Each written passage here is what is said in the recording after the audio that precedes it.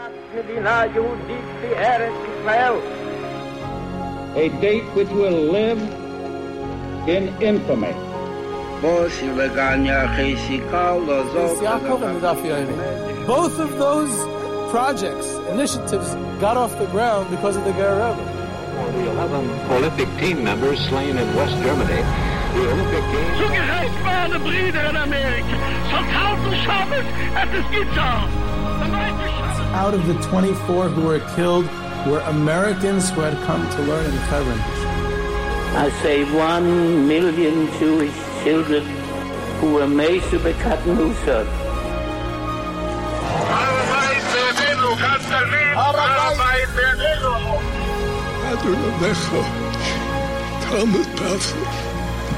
Whoever heard such beautiful words? It is never too little. It is never too late. And it is never enough. Jewish History Soundbites, bringing alive the world of our glorious past. Here is our host, live from Jerusalem, Jewish historian and tour guide, Yehuda Geber. Yehuda Geber with Jewish History Soundbites, and this special Tisha B'Av episode in our ongoing series of Jewish Saviors of the Holocaust has been generously sponsored by Aleph Beta. And with Tisha B'Av approaching, I want to encourage all the listeners of Jewish History Soundbites to check out Aleph Beta's collection of Tisha B'Av videos. Rabbi David Foreman, the founder of Aleph Beta, explores some of the most well-known Tisha B'Av texts to discover the deeper meaning and relevance of the day. And there's some great news for Jewish History Soundbites listeners. For a limited time only, all listeners of Jewish History Soundbites will get an $18 discount off of the annual Aleph Beta membership, which gives you access to all the Tisha B'Av videos and plus hundreds more throughout the year on the Parsha, on Yom Tovim, on all the holidays. All you need to do is go to alephbeta.org. That's ALEPHBETA.org. ALEPHBETA.org. And you go into the coupon code SOUNDBITES22 when you check out.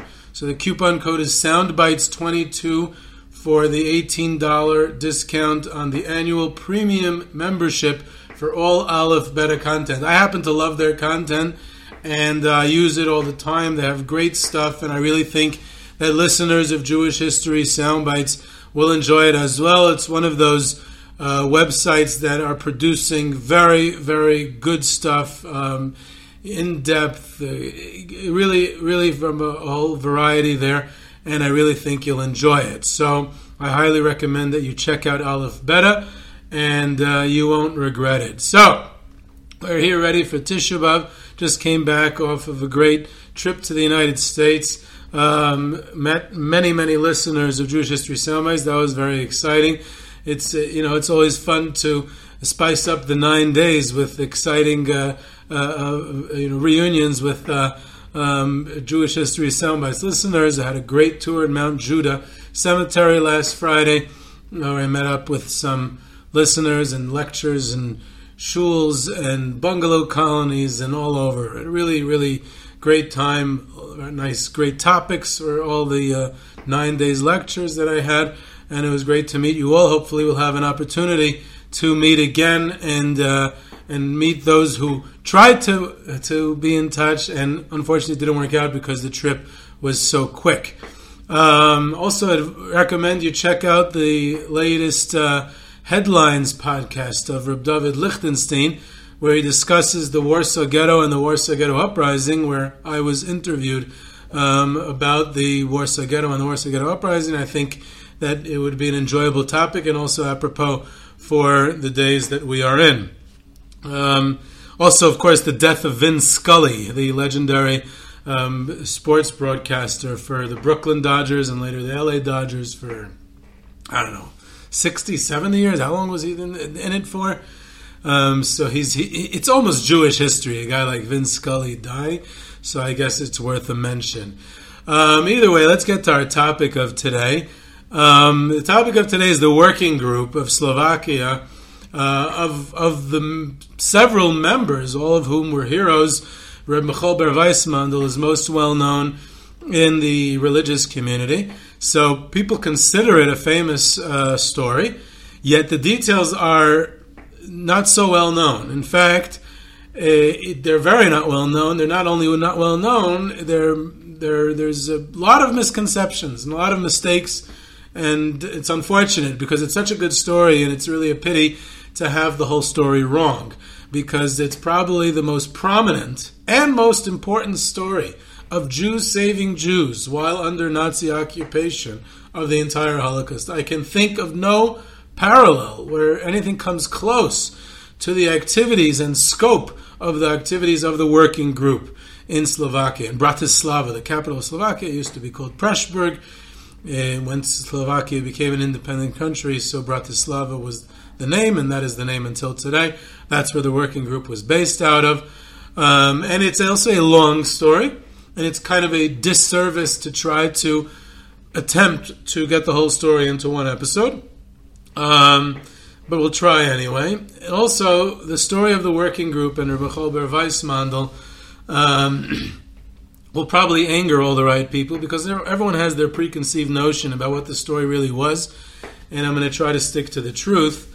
So if it angers the right people, that's excellent, because it's a Tisha B'Av episode, and you're not supposed to be happy on Tisha B'Av. So if it would be an episode that would make you happy, then that would be counterproductive. So it's better to be angry than to be happy.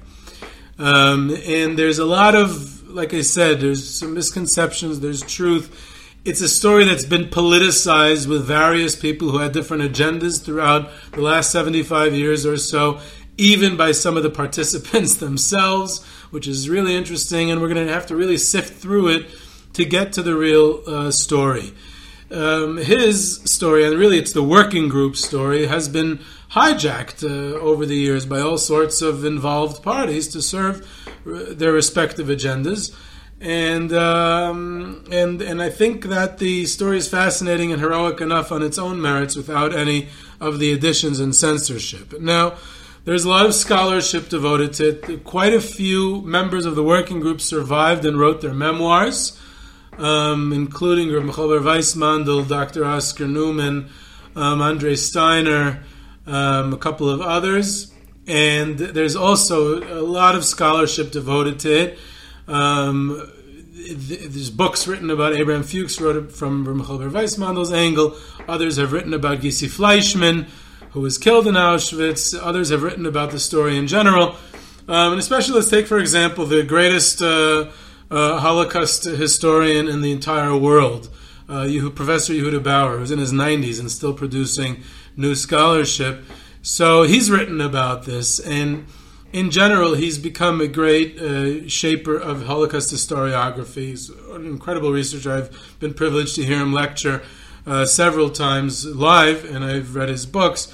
And he's very, very good at cutting down to the core of what we're able to see in retrospect, of what we're able to see when we sift through the archives and look at the larger picture, which very often is even greater than what the participants themselves were able to see at the time. And I'm prefacing with this point because sometimes we're able to understand more than what members of the working group, including Rebbe Cholber Weissmandl himself, understood at the time, because we have access to better sources. We're able to see the bigger picture. We can read it and research it more calmly and from a certain distance than when the horror was happening itself.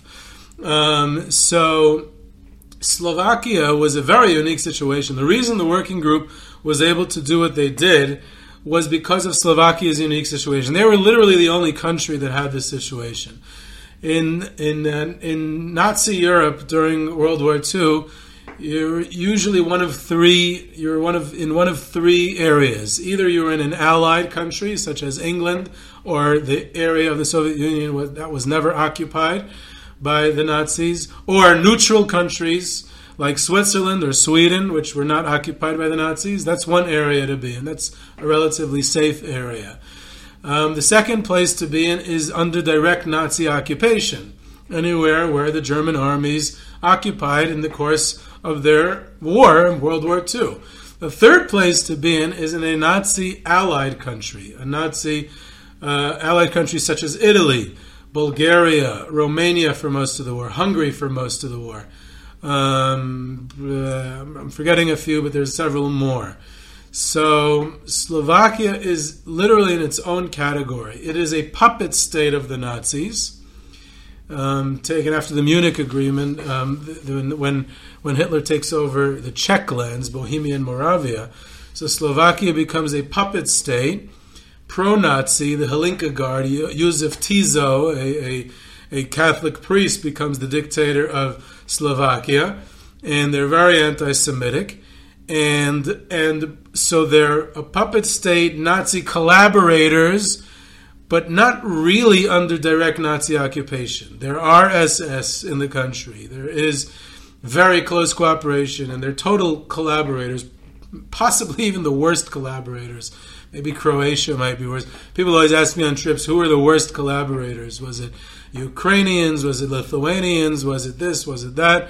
I think it would be more accurate to say Slovakians or Croatians. They were the only countries that voluntarily killed their own Jews without Nazi help and voluntarily handed over their own Jews. In fact, Slovakia took it a step further. They paid the Nazis to take away their Jews, 500 marks per Jew that the Nazis deported.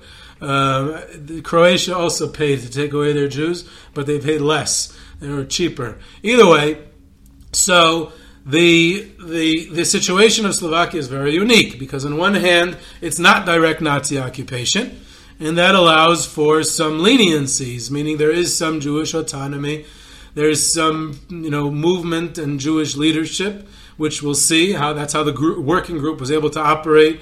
They're able to travel a little more. It was a little bit different than under direct Nazi occupation.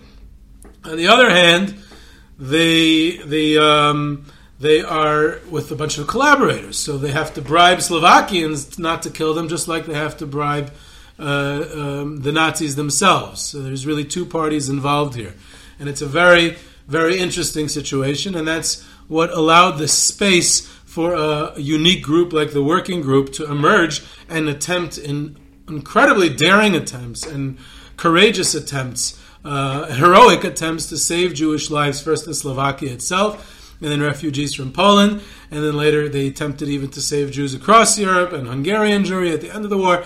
They never stopped. Their whole goal was to save Jewish lives, and very, very little success.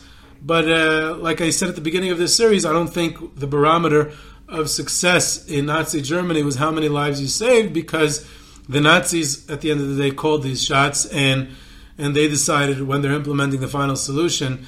But and therefore most Jews were killed. But I think that the fact that they did so much and tried so hard is the story. That's the heroics, not in the numbers of how many they saved, which there were significant numbers that they actually saved, but the attempts are I think even more important, the story.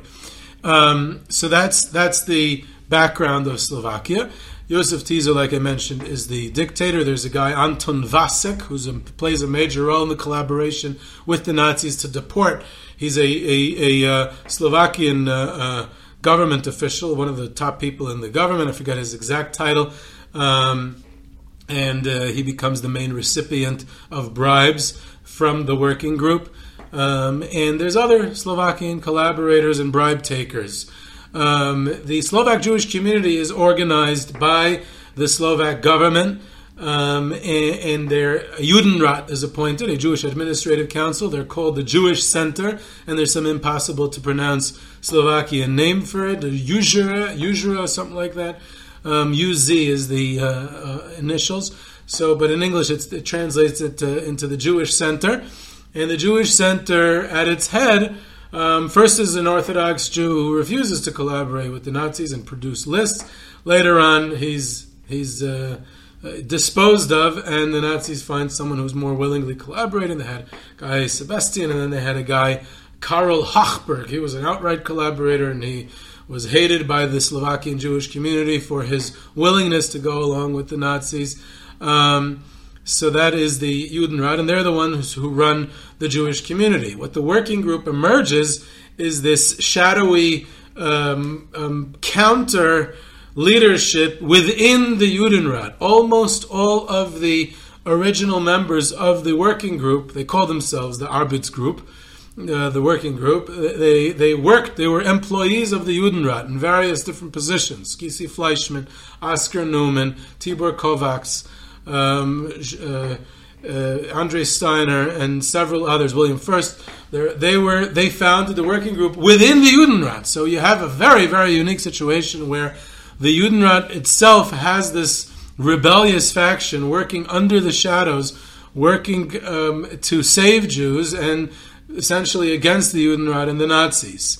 That's how the working group emerges. And another thing to keep in mind is the Slovakian people and partisans. There's partisans who are against the Nazi occupation and against the Nazi collaborators, Slovak citizens, non-Jews. There were Jews who fought in the partisans as well, of course. And towards the end of the war, in September 1944, at the end of August really, there's the Slovak national uprising. And the partisans of Slovakia, they rise up against the Nazis and the Hlinka Guard and the collaborators. So that if you're in the area where the partisans controlled, you were lucky, because they controlled that till the end of the war, which was a few months later, and you were saved. If you were in the area that the partisans did not control, so the Nazis, the Germans, invade Slovakia because of this Slovak national uprising. So in September 1944, a bulk of the country, including, crucially, Bratislava, the capital, where most of the remaining Jews were, comes under direct Nazi occupation.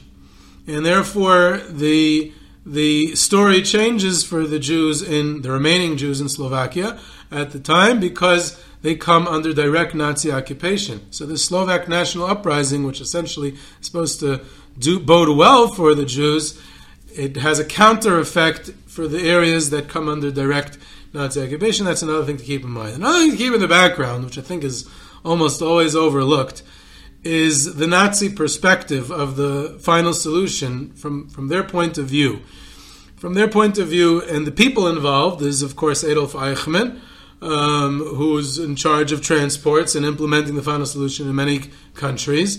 And one of his deputies is based in Slovakia for a good chunk of the war, and he becomes the major key player in the whole story of the working group, and his name is Dieter Wislitzeny.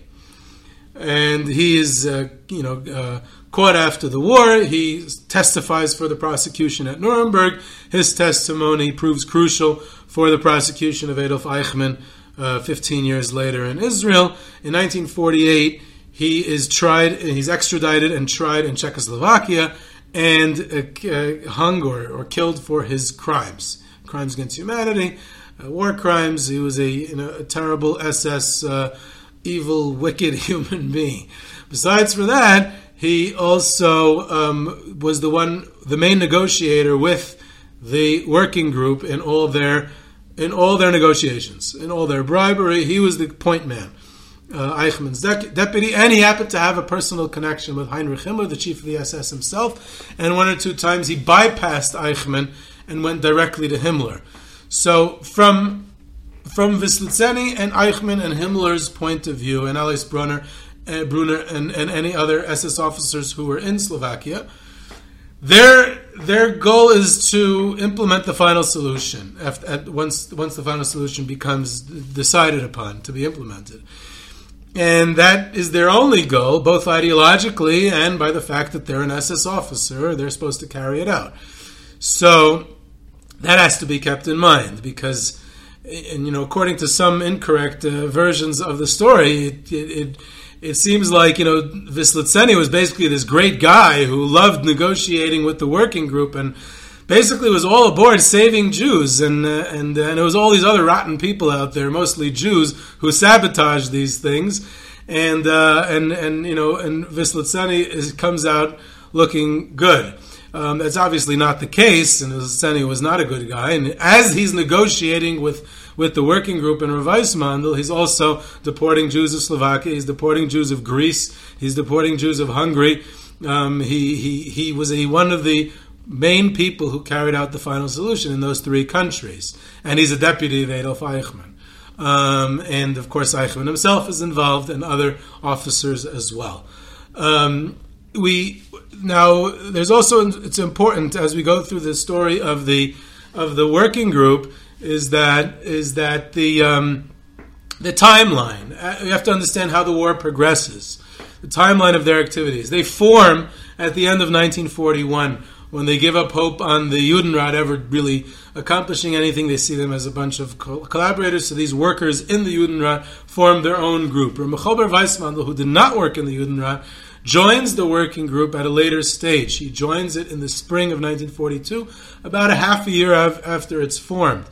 Gissi Fleischman was the one who organized the working group, and she was the head of the working group, and she's the one who kept it. She's the one who kept it together. It was her leadership and her drive and her charisma that kept it together. She grew up in a religious home and left a religious observant life. She was a Zionist leader in Slovakia, one of the heads of the Zionists in Slovakia. She was also the joint representative in Slovakia for the Joint Distribution Committee, the philanthropic organization in the United States. So she's a major Jewish leader in Slovakia.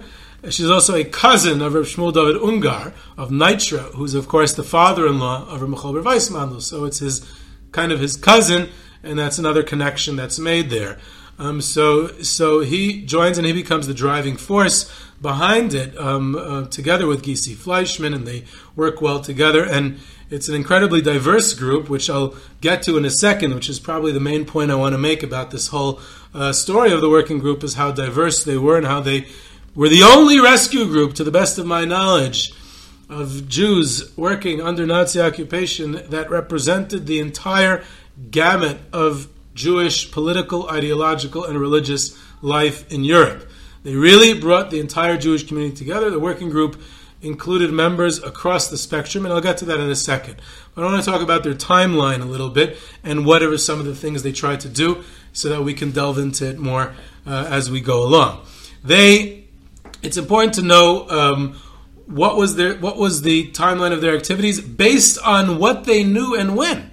In other words, in 1941, when they form, it's the formation of the working group. They are dealing with Jews being sent to labor camps in Slovakia, like Sered and a couple of other ones, and the conditions that they have there, and getting Jews working papers. In the beginning of 1942, the Nazis start to deport Slovakian Jewry. In fact, Slovakian Jews are the first Jews to arrive in Auschwitz in March 1942. A transport of close to 1,000 Jewish Slovakian women arrive in Auschwitz. That is the first Jews to arrive in Auschwitz for the first 2 years of Auschwitz. Auschwitz is established as a concentration camp by the Nazis in June 1940, and it is Poles who are sent there for the first 2 years, almost 2 years, from June 1940 till March 1942. The first Jews arrived from Slovakia in Auschwitz in March 1942. So it's non-Jewish Poles and Soviet prisoners of war who are there until that point. In any event, with the beginning of the deportations, so the working group attempts to stop the deportation of Slovakian Jews. Now, they don't know where they're being deported to, but they got reports from couriers and contacts in Poland that anyone who's deported to Poland, the Nazis lie, the families aren't together, and there's starvation, and they're put into terrible conditions. They did not know about the extermination. They were just told that it's bad conditions there, and therefore they wanted to attempt to stop the deportation of Slovakian Jews to Poland because they heard it was bad conditions. At the same time, there are Polish Jewish refugees escaping into Slovakia, and they assist them. The working group tries to assist them. They try to smuggle Jews from Slovakia and from Poland into Hungary.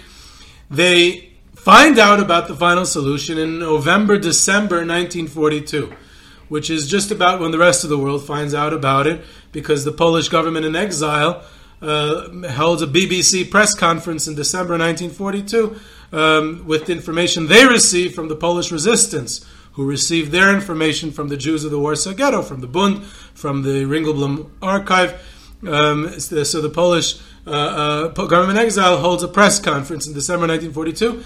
At around that same time, Rabbi Chober Weissmandl finds out from his own contacts about the final solution, and he himself and the working group did not know about it until November or December 1942, and the working group is shocked, and they decide to disseminate the news of the final solution to their contacts, primarily in Switzerland and Hungary. That's where their contacts were, and from there it goes beyond. It goes to the rest of the world. Later on, when they also have a plan to save the remaining Jews of Europe in late 1943, what Rabbi Chober Weissmandl conceived of as the Europa Plan, to save the remaining Jews of Europe. About 1 million Jews were still alive in Europe at that point, according to their calculation, and they were going to enter negotiations with Vyslitseny to save the last Jews of Europe under Nazi occupation, and for bribery, and that was quite an unrealistic plan, but we'll get into it, and we'll see what the working group thought, what were their goals with the Europa Plan, and why ultimately it didn't work, because that's a matter of controversy until this very day. Later on in the war, when the Europa Plan fell through, but the Nazis invaded Hungary in March 1944, so there's attempts to save Hungarian Jewry. The working group was nominally involved with that, mainly by spreading the news to Hungarian Jewry, but it was mainly Hungarian rescue groups within Hungary that were involved in that. Rabbi Chober Weissmandl and the working group also formulated the idea of the Allies bombing Auschwitz, which didn't happen, which is also a big story and a controversy till today. Was it realistic at all, or was it the Allies who were just anti-Semitic, or was it that they put military goals first, or was it simply a technical issue that there was no such thing as target bombing in World War II, and the bombs would have simply either missed the camp or killed all the Jews in the camp, because there's almost no way to pinpoint and bomb a crematorium or a railroad track leading to camp. But I'm not going to really get into that story because it's so controversial, and anyone who speaks about it gets so emotional about it, and you would need a lot of time to really explain the story of the idea to bomb Auschwitz, that I don't know if we'll have time to get into it this time. But the idea, the point I'm trying to make is that the idea, it comes from the working group, and therefore that's to their credit as well, because again, they're trying everything. They're seeing any possible way to save Jewish lives. And the fact that it might be unrealistic is not to be looked down upon, because they're looking at a very desperate situation, and it's from their limited perspective at that time, and to their understanding, this is a possibility to save Jewish lives. Then let's pursue that possibility. And therefore, no one else was pursuing these possibilities, and they were. And I think that's what's important here.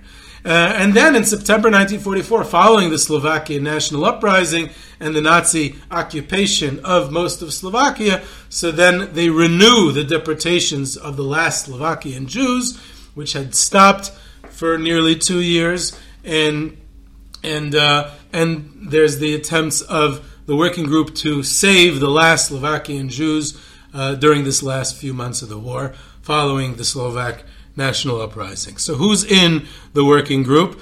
So there's Gysi Fleischman, like I said. She is a prominent Zionist leader, used to be religious, not anymore at this point. She's a representative of the Joint.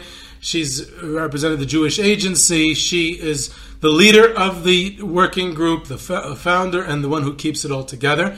She's killed in Auschwitz in the last transport that left Slovakia at the end of October 1944. There's Rabbi Chober Weissmandl, who joined the working group in the spring of 1942, and he becomes the driving force, the energy, the charisma. He has a tremendous impact on the activities on the working group. He's probably the most active member, getting everyone to get moving and to take even the most unrealistic rescue schemes and pursue them. He has a big impact on other members of the group. He lost his family in Auschwitz. He escaped from the train. They were unable to escape, and he suffered some sort of breakdown after the war, and it was very unfortunate, and really suffered terribly in the years after the war. He never really was able to recuperate, and that affected everything about his life, and he passed away young in 1957. Another member of the working group was Avraham Armin Frieder, who was a Neolog rabbi. A Neolog was like, conservative Judaism or Reform Judaism in Hungary and Czechoslovakia, that area of the world. So he was like a progressive rabbi, not orthodox, kind of like traditional, somewhere in between, hard to describe. And he was a Zionist as well, which was rather uncommon for Neolog rabbis, because the Neolog believed in integrating into Hungary or Slovakia, wherever you lived, and here he was also a Zionist leader, and he survived the war but passed away at the young age of 35, 1946, a year after the war. Oskar Neumann was a secular Zionist leader in Slovakia. He was a prominent member of the Judenrat. Dr. Oskar Neumann, actually, he survived the war. He passed away in Israel in 1981. Andrei Steiner is probably the most important member as far as our story is concerned, because he was non-ideological. He was an assimilated Jew, no connection to Jewish religion whatsoever, but he was non-ideological. He didn't align himself with any political or religious part of the Jewish community at the time. He was there just to rescue Jews. He started off as a professional. He was an architect, and he was brought in as a worker in the Judenrat as an architect because of the labor camps and so on, and he stayed there and joins the working group and becomes one of the most prominent members and key point men in negotiating with the SS officer Dieter Wislitzeny. And what's even more important about Andrei Steiner is that, unlike most of these others who were either killed or died shortly after the war, Andrei Steiner lives to the ripe old age of 100, almost 101. He died in 2009, just a few years ago. So he lived long enough to really write his memoirs, to really be interviewed by Claude Lanzmann and others. Sat for several interviews. The Claude Lanzmann interview, which is available on Washington Holocaust Museum's website, is fantastic. Whatever you want to say about Claude Lanzmann, and he's not a great interviewer, but Steiner is fantastic. And if you want to really enjoy it, I watched the whole thing from beginning to end. Andrei Steiner's interview is really passionate. The way he talks about Reb Weiss Mandel and Gissi Fleischman and the working group, it's really, really insightful. So I recommend it. So he gives a real full picture from his perspective of the activities of the working group. Another member was Dr. Tibor Kovacs. He was an assimilationist Jew. He had a close relationship with Anton Vasek. He was in his class. He was a classmate of his growing up. So he was the one who bribed this Slovakian leader to stop the deportations of the Jews from Slovakia. He died in 1952 by suicide, actually.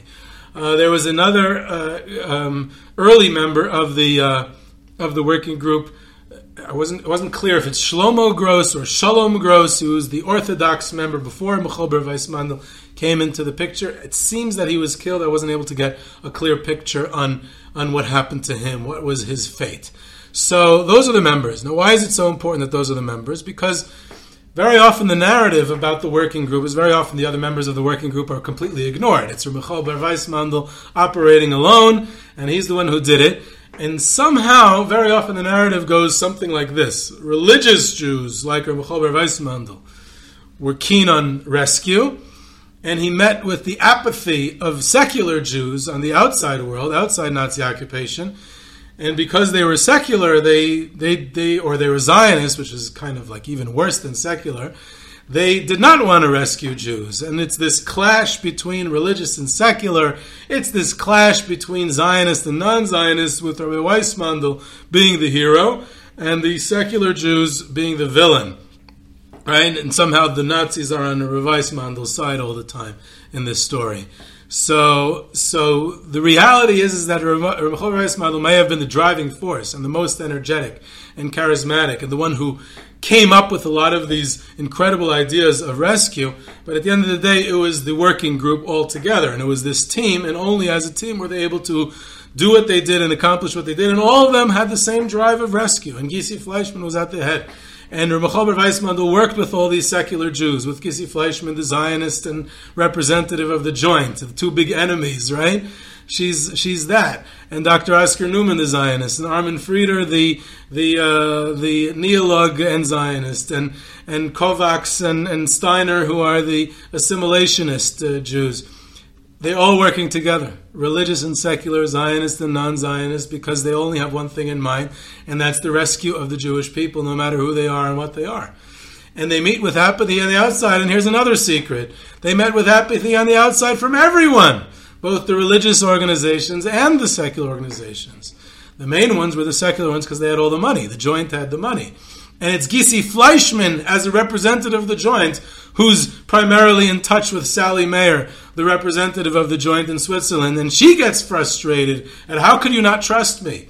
We were both working for the Joint, and I'm a leader, I'm a well-known person. How could you not trust me that I'm actually going into negotiations with Vizlitzeny, and he's willing to accept bribes, and this can rescue people? How can you not believe it? How can you be talking about formalities and bureaucracy and currency exchange when you know who I am? So it really has nothing to do with secular and religious and Zionist and non-Zionist. It has to do with a team who are both religious and secular, both Zionist and non-Zionist, working together to rescue Jews.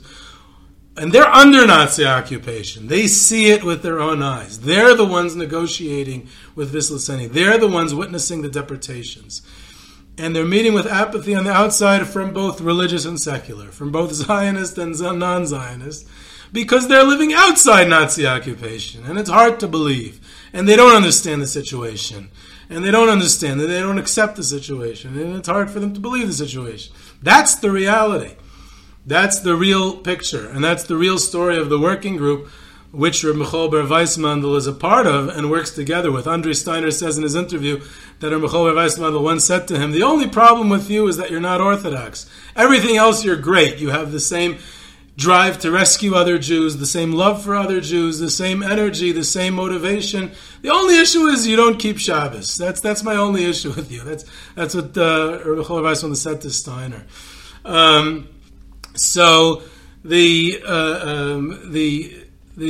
fact, Steiner says that Reb Michal Ber Weissmandl had a magical influence on him, and he said he told him how to speak to people in power when he goes to bribe them. The first person he had to bribe was Dr. Kasso, who was in charge of Seret and the concentration camps in Slovakia. And Reb Michal Ber Weissmandl, in the early stage, before they knew about the final solution, is trying to establish kosher kitchens in these camps, believe it or not, to try to get kosher kitchens in a concentration camp. So Steiner said to Reb Michal Ber Weissmandl, how can I go speak to him, to Dr. Kasso, the Slovakian politician? I'm scared. I'm intimidated. I'm a Jew. I'm like the way they treat us. So he said, he's a human being just like you. When you walk in, imagine that him. I'm just repeating what Andre Steiner said that Reb Michal Ber Weissmandl said to him. Imagine him going to the bathroom. Imagine him that he has to do bodily functions just like anyone else. And then all of a sudden, you'll see that this whole awe and fear that you have of him, you'll see he's just another human being. He goes to the bathroom, I go to the bathroom. So you won't be scared of him anymore. And he said that actually worked. That calmed him down. He went into the office, he imagined that, and he was able to speak to Dr. Kasso. And then later on, Steiner did the same thing when he went to speak to Vizlitzeny, which is already an SS officer. And Reb Michal Ber Weissmandl inspired him to do that. So what happens is that there's these bribery ideas to bribe the Slovaks and the Germans, and it came from Reb Weissmandl. He's the one who originates with these ideas. After the first deportations commenced in March 1942, and he said first they start bribing Vizlitzeny through Karl Hochberg, this Jewish collaborator on the Judenrat, until he was arrested for whatever crimes he was doing, and they bribed him $40,000. And then Steiner takes over after Hochberg is arrested. In other words, a member of the working group themselves. And Reb Weissmandl tells Steiner to tell Vizlitzeny. He said to him, you should say to Vizlitzeny, to this SS officer in charge of the deportations of Slovakian Jewry, he should say to him, you think you're going to win, but we, the Jews, think that you'll lose. and we're giving you an alibi. You'll make some money, and we're giving you an alibi. So you should negotiate with us," it's unbelievable that they were able to pull that off. And he said Rav Weissmandl, came to Steiner like a prophet. He said, Hashem will be with you, God will be with you, and you'll be okay. You'll be able to speak to the SS officer. So he goes into Vislitseni and he speaks to him, and he was able to start negotiations. Gisi Fleischman told Steiner to tell Vislitseni that it's not Slovakian Jewry who's behind this proposal, it's world Jewry, which was a very important piece of information. Why? I'm going to elaborate here. Because the Nazis believed their own propaganda. Their propaganda was that world Jewry controls the world of finance, controls Wall Street, controls the banks. It's an international conspiracy, and they have all the money in the world. And Vislitseni and other SS officers actually believed that propaganda, and therefore, if world Jewry is behind this proposal, then there's millions of dollars available. The whole world is theirs. What was tragic about the working group and the cause of the lack of their disappointment with the world was that it seems that they also believed it. That the working group themselves believed the Nazi propaganda too. They believed that world Jewry controlled the banks and controlled the finance and had millions of dollars at this disposal, that they were able to transfer in dollars at a good currency rate instantly during wartime into uncharted territory through underground means, not through official banks. And since they believed that, they got very, very frustrated when the world Jewry did not provide that money instantly and didn't believe them and couldn't get them the money. So that seems to be a bit of a tragedy of the working group, is that they didn't realize this and they didn't understand the realities of wartime and the realities of world Jewry, and that Nazi propaganda isn't always reflective of the reality of the world Jewry controlling finance. By the way, I'm sure world Jewry would love to control finance, but I don't know if they do. Until today, I'm not sure if they do. So with Gisi Fleischman's advice and with Rav Weissmandl's advice, the Steiner goes in to meet Vislitseni, and they are able, and Vislitseni is open to it. And there was a wealthy Slovakian Jew named Shlomo Stern, an Orthodox Jew, who provided the initial funding. He had cash reserves, and he was this philanthropist. He's a great hero, unknown. People don't know this name, Shlomo Stern, who provided the initial bribes for Vislitseni. Also another hero of Jewish history who most people don't know about. Cash, directly to Vislitseni. He took the money happily. More so, he took the alibi. The purpose of the bribes was to stop the deportations of Slovakian Jews, even though the working group did not yet know about the extermination or final solution. This is the summer of 1942. They only knew about it at the end of the year, around December. But why do they want to stop the deportations? Because they want to prevent deportation to a bad situation in Poland or bad situation in whatever camps they're being sent to. So Dr. Kovacs is working on the Slovak end. Steiner is working on the German end through bribery. A subsequent meeting with Vislitseni said he got permission from Eichmann and he sent the money to Berlin. And Vislitseni emphasized that he sent the money to Berlin because he is a good Nazi. He's not keeping it for himself. He's sending it through official SS channels back to Berlin. So in the meantime, the working group is getting more organized. They become completely devoted to saving Jewish lives. Dr. Frieder, Dr. Kovacs, and Rav Weissmandl continue working with the Slovaks. Steiner and Rav Weissmandl thought that bribery worked to stop the deportations. Why do they think that? Because in August, the deportations stopped. And until today, there's a debate why they stopped. Did they stop because all non-able-bodied Jews, 2/3 of Slovakian Jewry was already deported to Auschwitz, almost all of them were killed. There were 25,000 Jews remaining in Slovakia at this time, so simply they stopped because they finished the first round of Jews. Was it really because of this bribery, or was it because of other reasons? Because because they started getting busy with exterminating Polish Jewry, because of the protests of the Catholic Church, which may have also been because of the working group, because the Rav Weissmandl and Gissi Fleischman and other members solicited the help of the Catholic Church in Slovakia, and they protested. Was it because of all kinds of other factors? There may have been internal factors within the Nazi hierarchy and SS hierarchy, why it stopped at that time. One clue is the fact that the deportations stopped on August 1st, and Vyslitseny received his first bribe on August 17th, which would indicate that it was not because of the bribe. But either way, September, October, even after the bribes, there were another couple of transports, and then they stopped again for 2 years. So why were there more transports in September, October if they had accepted the bribes by then?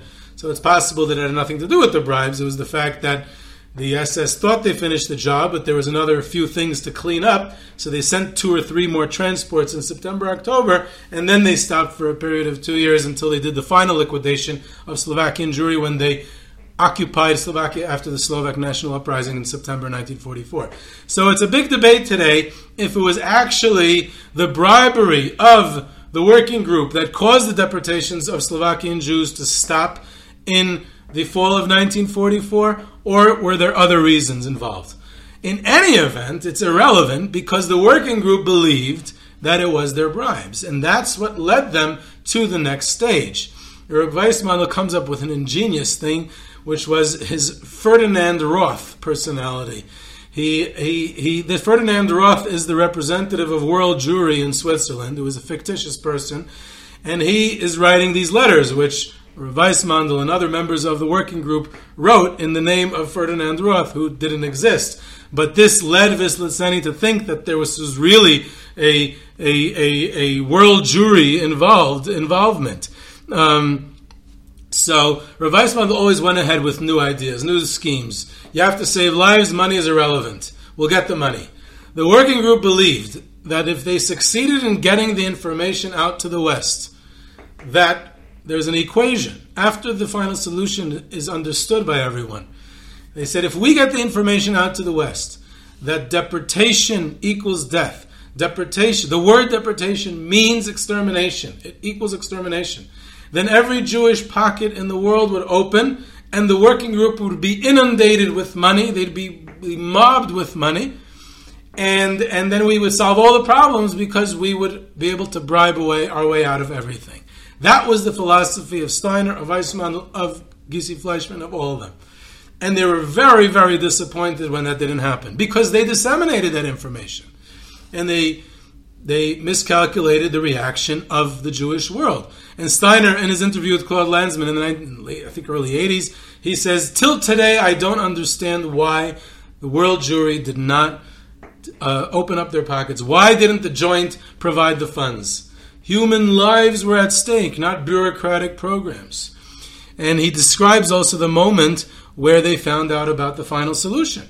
He says, one day in November, while he's sitting in Gissi Fleischman's office, Rav Weissmandl comes in crying and trembling with a few letters from Poland, from couriers that Rav Weissmandl had personally, his couriers.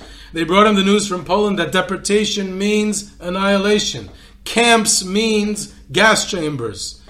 And so Gissi Fleischman says we have to spread the news to the world.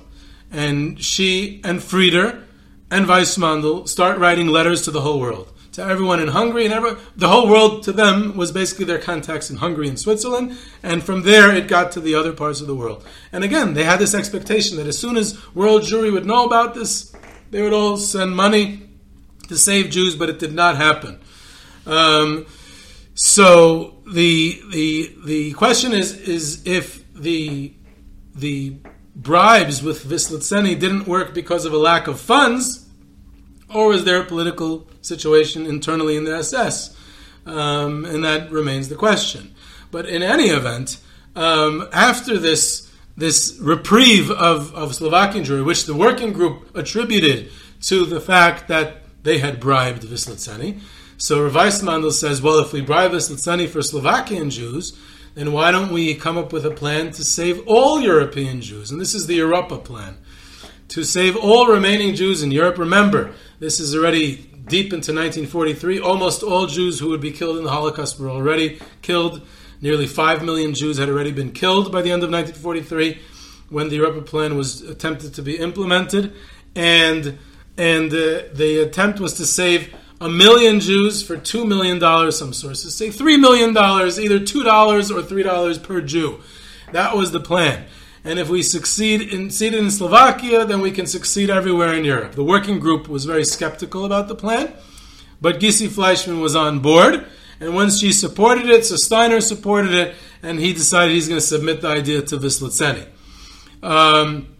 So he went to him again, and Wislitzeny said, this I have to get Heinrich Himmler's permission for, the chief of the SS. And incredibly enough, Himmler gave the go-ahead to proceed with the plan. Steiner didn't even believe Wislitzeny that Himmler gave him the go-ahead, so Wislitzeny called Himmler on the phone and had Steiner pick up the second receiver to hear Himmler say it. So he actually heard Himmler say it, if it was Himmler on the phone. Of course, we can't know if it was really Himmler or not. But he called Berlin, and he had Himmler on the phone, and Steiner heard Himmler say to his representative of World Jewry, and Himmler said, proceed with the negotiations, you can start negotiating.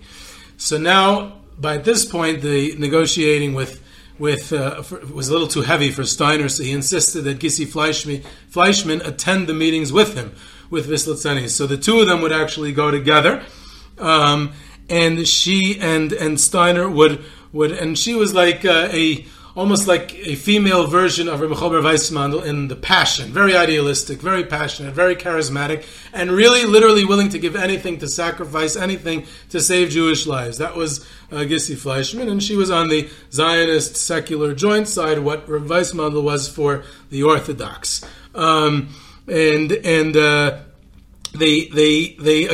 thought that now they would give, the World Jewry would give more money, so they start writing letters all over Europe. And Gissi Fleischman and Rebbe Weissmandl are the main letter writers. They write these heartbreaking letters all over the world, and they were devastated when the money didn't come in.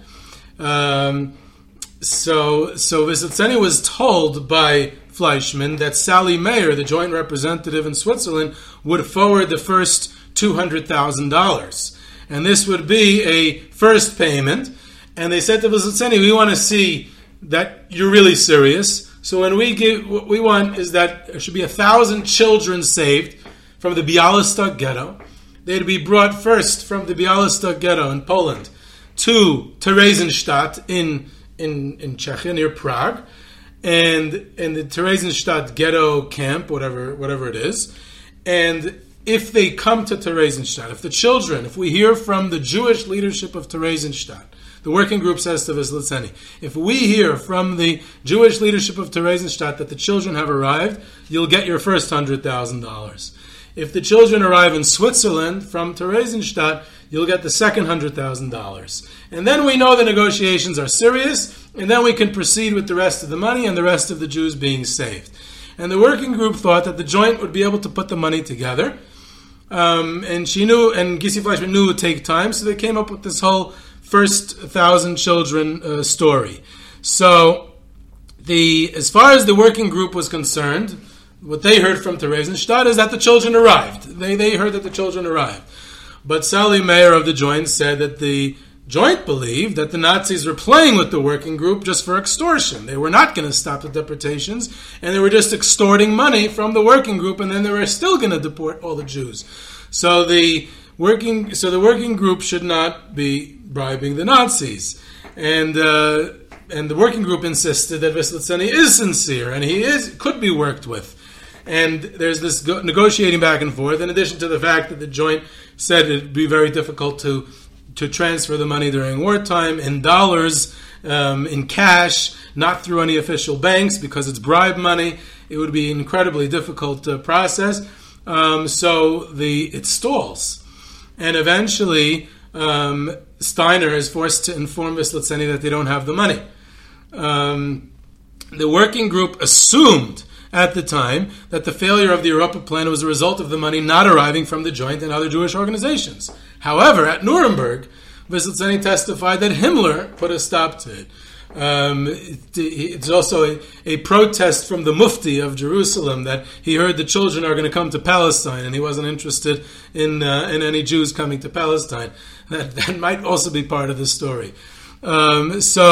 There's this. So what really? Whose fault was it? Was it internally in SS? Was the joint right in saying that the working group was trusting Wislitzeny and the SS too much? Would the SS have actually stopped the final solution because of a couple of $1 million? It's hard to believe. It's almost impossible to believe.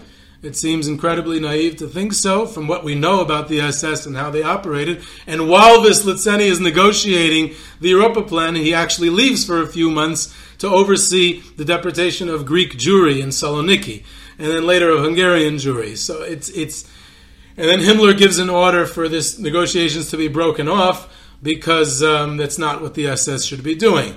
So it's very difficult to understand what was going on with the Europa plan, and if it actually would have come to fruition had the joint miraculously been able to transfer all that money during the war with the currency exchange rates at the time and all that reality. Had they been able to do it, what would have happened? It's a big what if, it's a big question. The members of the working group insisted until the last one died, until Andrei Steiner died, that it would have happened had the joint and other organizations sent the money.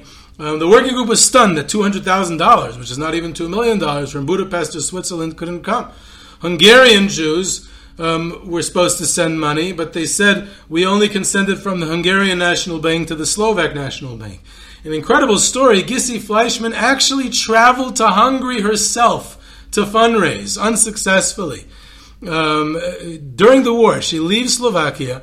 She meets with the Orthodox leaders, Pinchas Freudiger, the son-in-law of Rabbi Akiva Sofer, who had a title, a nobility. He was Pinchas Philip von Freudiger, one of the most important and wealthiest Orthodox families in Budapest. So he meets with him, and she meets with him, and she meets with Kastner, who's the head of the Zionists. And they make a big dinner for her, and she described to the working group, to Steiner and to others, how the women are wearing diamonds and jewelry and great food, and it's very fancy. And she literally could not believe that while the rest of Jewish Europe was being exterminated in gas chambers, Polish Jewry was gone, Slovakian Jewry was almost gone, Dutch Jewry was gone, Greek Jewry was gone, and Hungarian Jewry was living as if everything was normal and good times. There were speeches at the dinner and promises that they'll fundraise and money, but the money has to go through official channels. And Freudiger and the Orthodox community, as well as Kastner and the Zionist community, was unwilling to bail out this Europa plan and Gissi Fleischman. So here we have a unique situation that doesn't fit in with the narrative. That Gissi Fleischman, the secular Zionist Jew, is up against Freudiger, the Orthodox Jew, and they're the ones who are not giving the money to save the Europa plan. So the uniqueness of the Europa plan was that no distinction was made between Jews. It was to save everyone. The working group in general was completely unique in this regard. The working group represented the Jewish community in its entirety with no distinctions, unlike what would later be in Hungary, where Freudiger would represent rescue efforts strictly for the Orthodox community and its rabbis, and Kastner would strictly represent the Zionist community, and they had to negotiate with each other when Kastner got the train, and Freudiger was able to get certain rabbis and certain Orthodox people on the train. So that was, an agreement between the two, who should be saved. The working group considered that playing God, to make selections of who should be saved, and they were against any selecting. The working group asked Freudiger and Kastner to follow their model, and they did not. And even Rabbi Chover Weissmandel never once said to prioritize the Orthodox or to prioritize the yeshiva students. That wasn't his way. So they became very disillusioned and angry, the working group, that the Europa plan failed. And Bauer and most historians today believe that the working group was unrealistic at thinking the Europa plan had any chance of success. It's more likely that the Nazis were extorting them and were playing with them, and they were never going to actually implement the plan in its entirety. Wislitzeny soon leaves for Greece to organize the deportation of Saloniki Jews to Auschwitz. Later on, he returns to Slovakia. Then the deportations of Hungarian Jewry commenced. He's in Budapest with Eichmann.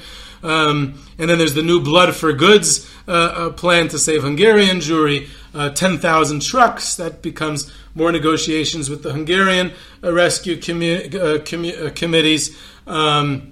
The working group did not have any connections in Greece at all, and they didn't even attempt to save Greek Jewry. But incredibly enough, before Vyslitseny leaves for Greece, Gissi, Fleischman, and Steiner reach out to Vyslitseny and say, when you go to Greece, can you please reach out to Greek Jewry's leadership and try to offer them to negotiate that you'll accept bribes as well there? And they believed that Vyslitseny, they trusted him that he would continue to save Jews through bribery there, which did not materialize. Vyslitseny claimed that he never was able to meet any Greek Jewish leaders later. But Vyslitseny never lost his credibility in the eyes of the working group. After every setback, the working group continued to try to come up with other plans. In September 1944, the Slovakian deportations resumed. Weissmandl himself was on a train to Auschwitz. He escaped. He begged his family to follow him, and they did not, and he kind of had a breakdown after the war. He hid in a bunker in Bratislava with the Stropkova Rebbe, and then Kastner arranges his escape into Switzerland in the last weeks of the war. And then after the war, when he arrives in the United States, he basically blamed the whole world, and he accused the whole world, both the religious and the secular, everyone. He was very angry at everyone. But what was even sadder and more tragic was he called himself a traitor to his family, and he called himself a murderer of his family for leaving them behind, which he was not. And other members of the working group tried to convince him that he had a mission, that he was, to save the Jewish people and what he needed to do, and he was able to jump off the plane, and it was to no avail. He never forgave himself. They also play a role. Again, this we're already this is for Tisha B'Av, so there's more time to listen. So even though it's an hour into this episode, I'm comfortable being double the length of time than a normal episode. But I still want to come to the end. I just want to point out there was several other stories that the working group is heavily involved in. One is the Verba Weitzler report. Two escapees from Auschwitz, Rudolf Verba and Alfred Weitzler, Slovakian Jews who escape on April 7th, 1944. And they arrive in Bratislava April 23rd, 1944. And it's Dr. Oscar Newman, one of the heads of the working group, and two others who interview them. And the working group is the one who disseminates this report. And they send a copy to Freudiger in Budapest. They send a copy to Kastner. They send the copies to Switzerland. And the question is, what do Freudiger and Kastner do with it? And they don't spread the word among Hungarian Jewry. In fact, I always wonder what would have happened had Weissmandl and Kastner lived long enough to testify at the Eichmann trial. That would have been pretty exciting. Because Freudiger did. He testified at the Eichmann trial, and when the judge asks him, why didn't you disseminate the news of the Verba Weitzler report before the deportations of Hungarian Jewry and give Hungarian Jewry a chance to run away, which is kind of the accusation against Kastner, but Freudiger is an Orthodox Jew, a prominent individual with a long beard, so it's more exciting to ask him the question. And Freudiger says, he fumfits a little bit, and he says, well, I didn't really want to sow any panic, and I didn't tell anyone. And all of a sudden, you see, this is on YouTube, you can watch all the testimonies of the Eichmann trial online. You can see it, I'm not making it up. But the gallery starts to yell. They start to protest, and the justice is forced to call a recess to the court because everyone's yelling at Freudiger, why didn't he say anything? So that's an interesting story, the Verba Weitzler report and the role of the working group in getting that information out. And then another point is what I mentioned before, the proposal to bomb Auschwitz, which is the idea of Michael Ber Weissmandl. In fact, he had another idea, to blow up a tunnel, a railroad tunnel leading out of Bratislava, which the trains going to Auschwitz used. And he said, I can use yeshiva students from the yeshiva in Bratislava that's still operating in 1944. I'm going to take yeshiva students to blow up the tunnel. And Steiner says that Rav Michael Ber Weissmandl was nicknamed in the working group the partisan rabbi, because he wasn't just about bribes. He said, Rav Michael Ber Weissmandl said, I'll use any means to fight the Nazis. We can fight them militarily, we can fight them as partisans, we can blow up trains, we can blow up railroad tracks, We can do bribery, anything to save Jews. It's not limited to shtadlanus or anything else. If we can fight by other means, then that is legitimate as well. So that is a little bit of the story of the working group. Probably the greatest heroes of the Holocaust. If I had to make that judgment, which I hope I don't, because I don't like to rate things or make some people more important than others. But their story of their attempts, the scope of what they tried, and the fact that it was all these different Jews working together, and what they were able to accomplish, their limited accomplishments, and more so what they attempted, what they tried with their negotiations with the Nazis and sending the information out to the world, is unparalleled. And the working group will go down in history as some of the greatest Jewish heroes in some of the most tragic times of Jewish history. This is Yehuda Geber with Jewish History Soundbites. You can reach me at yehuda@yehudageber.com. For questions, comments, sources, tours, trips, sponsorships, and lectures, you can subscribe to Jewish History Soundbites on Podbean or your favorite podcast platform, and I hope you enjoyed.